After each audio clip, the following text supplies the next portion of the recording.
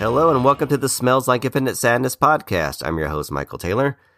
For those of you who don't know, I run the website, smellslikeinfinitesadness.com. It's a blog covering the best alternative rock from the 80s and 90s up to present day. I am a proud middle-aged Gen Xer who is still obsessed with the music of his youth and loves to talk about it. But if you've also been following my blog, you know I also love to talk about terrible movies. I'm obsessed with movies that are so bad they're good. And we've just started a new podcast series called Smells Like Cinematic Sadness. I'm so clever. But we're covering basically the best and bad films. And my co-host is my friend Damon Shell. We've bonded over bad films ever since our college days. And we've always had fun seeking out the best of the worst. Last week we kicked things off with The Raw Deal, a infamously bad Arnold Schwarzenegger movie. So be sure to check that out if you listened to it already. But we also are moving into a new series where we're going to discuss the best in, how should I put it, really bad horror or fantasy films featuring small creatures. We're calling it All the Small Things. We initially had great plans of doing an entire episode on a variety of different films, and we decided there was so much material we should split it up. So we're going to kick things off with Mac and Me. Mac and Me was a 1988 E.T. ripoff. It's truly bizarre and god-awful. It's probably best known for two things. One is a really odd dance sequence in a McDonald's restaurant, very 80s. And the other one is a scene featuring a boy in a wheelchair flying off a cliff.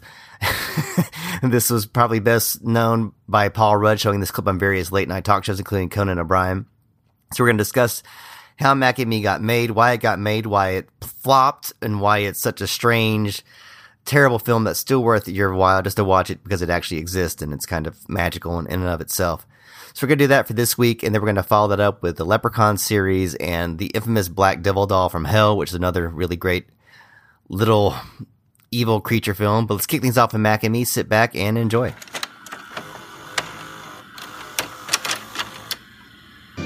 It's about more than friendship. It's about adventure. Mac and Me. And what we're going to do today, of course, is talk about one of the most annoying yet, I guess, prominent movie themes of sci-fi and horror in the 80s and 90s, which was little creatures either trying to be scary, which makes them inherently funny because little things generally aren't scary, or trying to be cute and cutesy and heartwarming. And both of those things are, of course, inspired, I guess, by two films really that kind of got that copycat thing going. That was E.T. and Gremlins, because both those two are kind of the gold standard of good version of those films, you know, where there was exactly, yeah. And some filmmakers had good intentions, you know, to make some of these films after, but most of them were just there to rip it off and knock it off. But I mean, I think we've got, you know, probably some of the ones we'll discuss are obvious, just blatant knockoffs with no concern for what the hell they were doing. But I think one or two of them actually had some legitimate, feeling behind it, even though God knows it didn't come through the film. The feeling was bad. And the feeling was not mutual. So we got four films, or actually one franchise. So we're going to discuss the Leprechaun franchise. Yeah. We're gonna delve into Mac and Me. Whee! And then we're gonna close out with the creme de la creme, the crap topper of known as Black Devil Doll from Hell. Oh yeah, that's definitely the one to end on for sure for that for that series. All right, so our next edition here is Mac and Me, which starred who did that star? Do we even know who that? No, there wasn't any big names. No, there wasn't any big names. The actress, the mom, was someone who was quite familiar, but anyway, so this he's an alien who kind of looks like E.T. It's an obvious E.T. ripoff, and it's kind of a saccharine sweet version of E.T. Without any kind of suspense or feeling or emotion for any of the characters. But again, one of the things that drew us to that was the cover art too. I think what drew us to that. And I'm going to say it here, that way before Paul Rudd introduced that wheelchair rolling down on Conan as his film clip every time. Michael and I, that actual photo of that wheelchair going down the hill was on the back of the cover art, if I vaguely remember. It was very small. So we picked this up, and this had to be, what year was this? This was like 90. Yeah, we watched like 90, I think like 93, 94 around that time. So really early. So as soon as we saw that, it was like, okay. I was more of a champion for it than you were. I was really pushing for that one. We finally agreed to take it home, and it had its moments overall, but it's one of those definitely that you kind of have to fast forward through. But Michael can tell you a little bit more about the story behind this. I just thought it was just a ripoff, but apparently, there was McDonald's was somehow involved in getting this thing made, not directly, but kind of indirectly. But if you got some of the info for that, again, we can. Oh yeah. It came out in 1988. And it was described by the producer as a new generation's E.T., which it did not become that. It became a no generation's E.T. Yeah.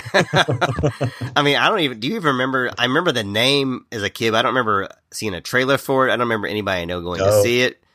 I don't remember. Yeah. So basically, I basically didn't know it existed, I think, until I saw it in the video store. It was that obscure. Looks like it came out on August 12th, 1988, and vanished 2 weeks later, grossing a meager $6 million, according to this article from Thrillist. And it was discovered in the 1990s. And I'm scrolling through here. All right. So the man behind Mac and Me apparently tried to go through McDonald's as a marketing gimmick. So I guess the producer was familiar with the Ronald McDonald House Charities. And he says here, it was a time for another generation to have its E.T. Here we go. So I came up with Mac and his family. Mac stood for mysterious alien creature. It did not mean Big Mac, even though that's what you would. Yeah. Okay. And so apparently that they made this film, tried to get it with a McDonald's tie-in, and that of course leads into the infamous scene where there's a huge dance scene at a McDonald's. Yeah, this was like a fever dream. I mean, you got to see this thing. And of course, let's not forget to mention the main character had spinal bifida and was the actor in the character, and this was also part of the I believe the director was or not the director, the writer was one of the people who was really wanted to kind of have a story for kids who had some difficulties or disabilities and things like this, to make a kind of a hero character that was the main character. So he had very good intentions with all of this, but it was so saccharine-y sweet. And let's not forget that, okay, so yeah, it's a noble thing to make a film about a child with spinal bifida and to kind of be inclusive, but it's kind of silly tone deaf to have this major scene with a dance number, which of course he cannot participate in. Yes, exactly. Real smooth move there. It makes him totally on the outside. And this is like their big moment. It's like the big dance scene to do the McDonald's tie-in and all that. Okay, kids, let's get this dance contest going. Okay, yeah, so they're talking about why this scene was in the movie in this article with Thrillist, and the director says, we were talking earlier about how seemingly sad it was to have this child in a wheelchair watching people dance that he can't participate in. And the director's response was, when I make a movie, I don't want to just make a movie. I want to make the movie revenues, the video revenues. I want to do a book. I want to do a soundtrack. That's why that was in there. So I would love to read the Mac and Me book. I'm sure that's a fine piece of literature. I would just love to hear the rationale of how he thought Mac and Me would even lead to any of those things. I mean, he had a whole grand vision, and also it says here the music supervisor looks like he commissioned original tracks from Ashford and Simpson. Oh boy! And for the soundtrack, and also Alan Silvestri, of course, the Back to the Future did some of the score as well. So there's something to do with that. And and then it says here, the key is I want to make a feel-good movie. You walk out and you're feeling good and you had fun. And I mean, and let's say that even though the movie was a failure and disaster, you got to say that you walk out, if you laughed your ass off, and I there's some truth to that. So we'll give it. Yeah, I think so too. We'll give I him mean, that. you could also have had fun in being infuriated walking out. Yes. That would also have fun. which is really, when we're talking about this podcast, that's really the whole basis of the thrill of being infuriated. That could be the tagline for this whole show. So, yeah, exactly. So I think that can be that. And the alien, it's got my vote for most punchable alien. Yes. Because they look like it was constantly like exhaling some kind of. And its cheeks were kind of puffy too, But puffy cheeks is always kind of blowing like this, like a little like a fish, almost kind of like a blowing out like a like a puffer fish. Yeah, and it was, but also the thing about that character too, or that not character, whatever it was, it was so stiff. It was so stiff. I mean, it was really, it was as stiff as a ventriloquist dummy, just like it was covered in latex. It had like its head could only swivel, like a ventriloquist dummy. It's like it just didn't seem like it had any type of, like support to it at all. I mean, it was like it was just all support. There was no like movability. I just don't understand why they couldn't spend a little bit more on the creature. And let's go back to that wheelchair scene. Can you refresh me on that? Because I forgot exactly the circumstances that led to that child falling down a cliff on a wheelchair. But if I vaguely remember it, there was something to do with, and I may be missing it. We'll have to look it up and maybe have to re-record this. But it seemed to be that there was some kind of chase or bicycle race or something going on. They were on a road, and he somehow got funneled onto like a road.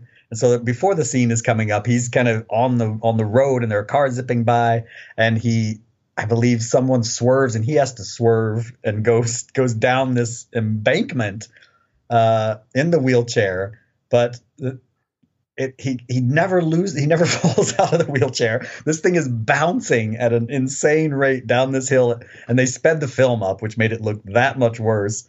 And he goes just straight down this incline and off the end. So I mean, there's no point to have any of that in the film. Also, if you're championing people with disabilities and this sort of thing, because this is also like, I don't know, it's a little insulting to me too. You're just like just throwing you're just putting it down the hill.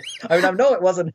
I think they actually said that in it wasn't like a dummy for a lot of that. No. That going down the hill, it was him. And I mean, that's what I'm reading right now. It said that the main actor, his name was Jade Category, which I thought would say category. I misread his name for a second. But we are the Jade Category. Yeah. Crime syndicate for messing up. But he performed the hill portion of the stunt himself, and it says here we try to make it as kinetic and energetic and have some physicality. Now, they're lucky they didn't kill that kid, because that was a steep ride.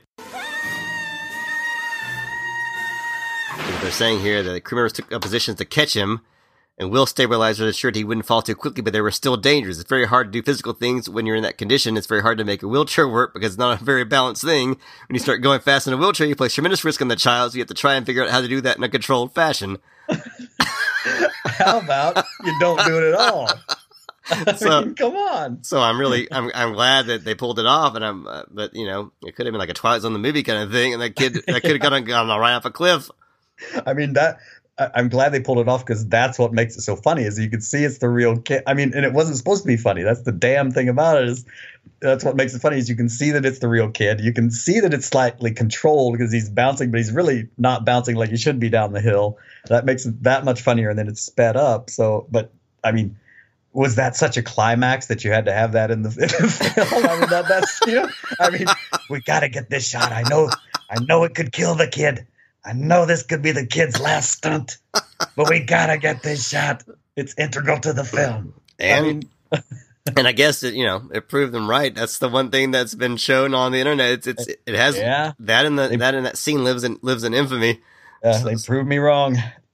And then of course the big thing in Mac and Me, the what made it different from E.T., their big twist was that instead of E.T. having to fly off and leave Elliot by himself, and this time it was a happier ending because Mac and his family immigrated to America in a very protracted, annoying, and really stupid scene in a courtroom, if you recall, Weren't they all wearing suits? Yes. Yeah, trying to integrate into society by wearing suits, which is completely just not a smooth move, and yeah, and just the whole concept of the alien immigrating to America to getting citizenship with that had nothing to do with any prior. That came completely out of the blue. At no point was there any setup to that whatsoever. It's just like, okay, we're gonna get him to America and get him. I just don't understand. Make him a citizen. It just really made no sense. And lest we forget, we have to remember to touch on the end credits scene at the end. Oh, what happened? Refresh me on that, because I'm. Oh, you remember? Remember, they're all driving down like Hollywood Boulevard somewhere in a pink Cadillac.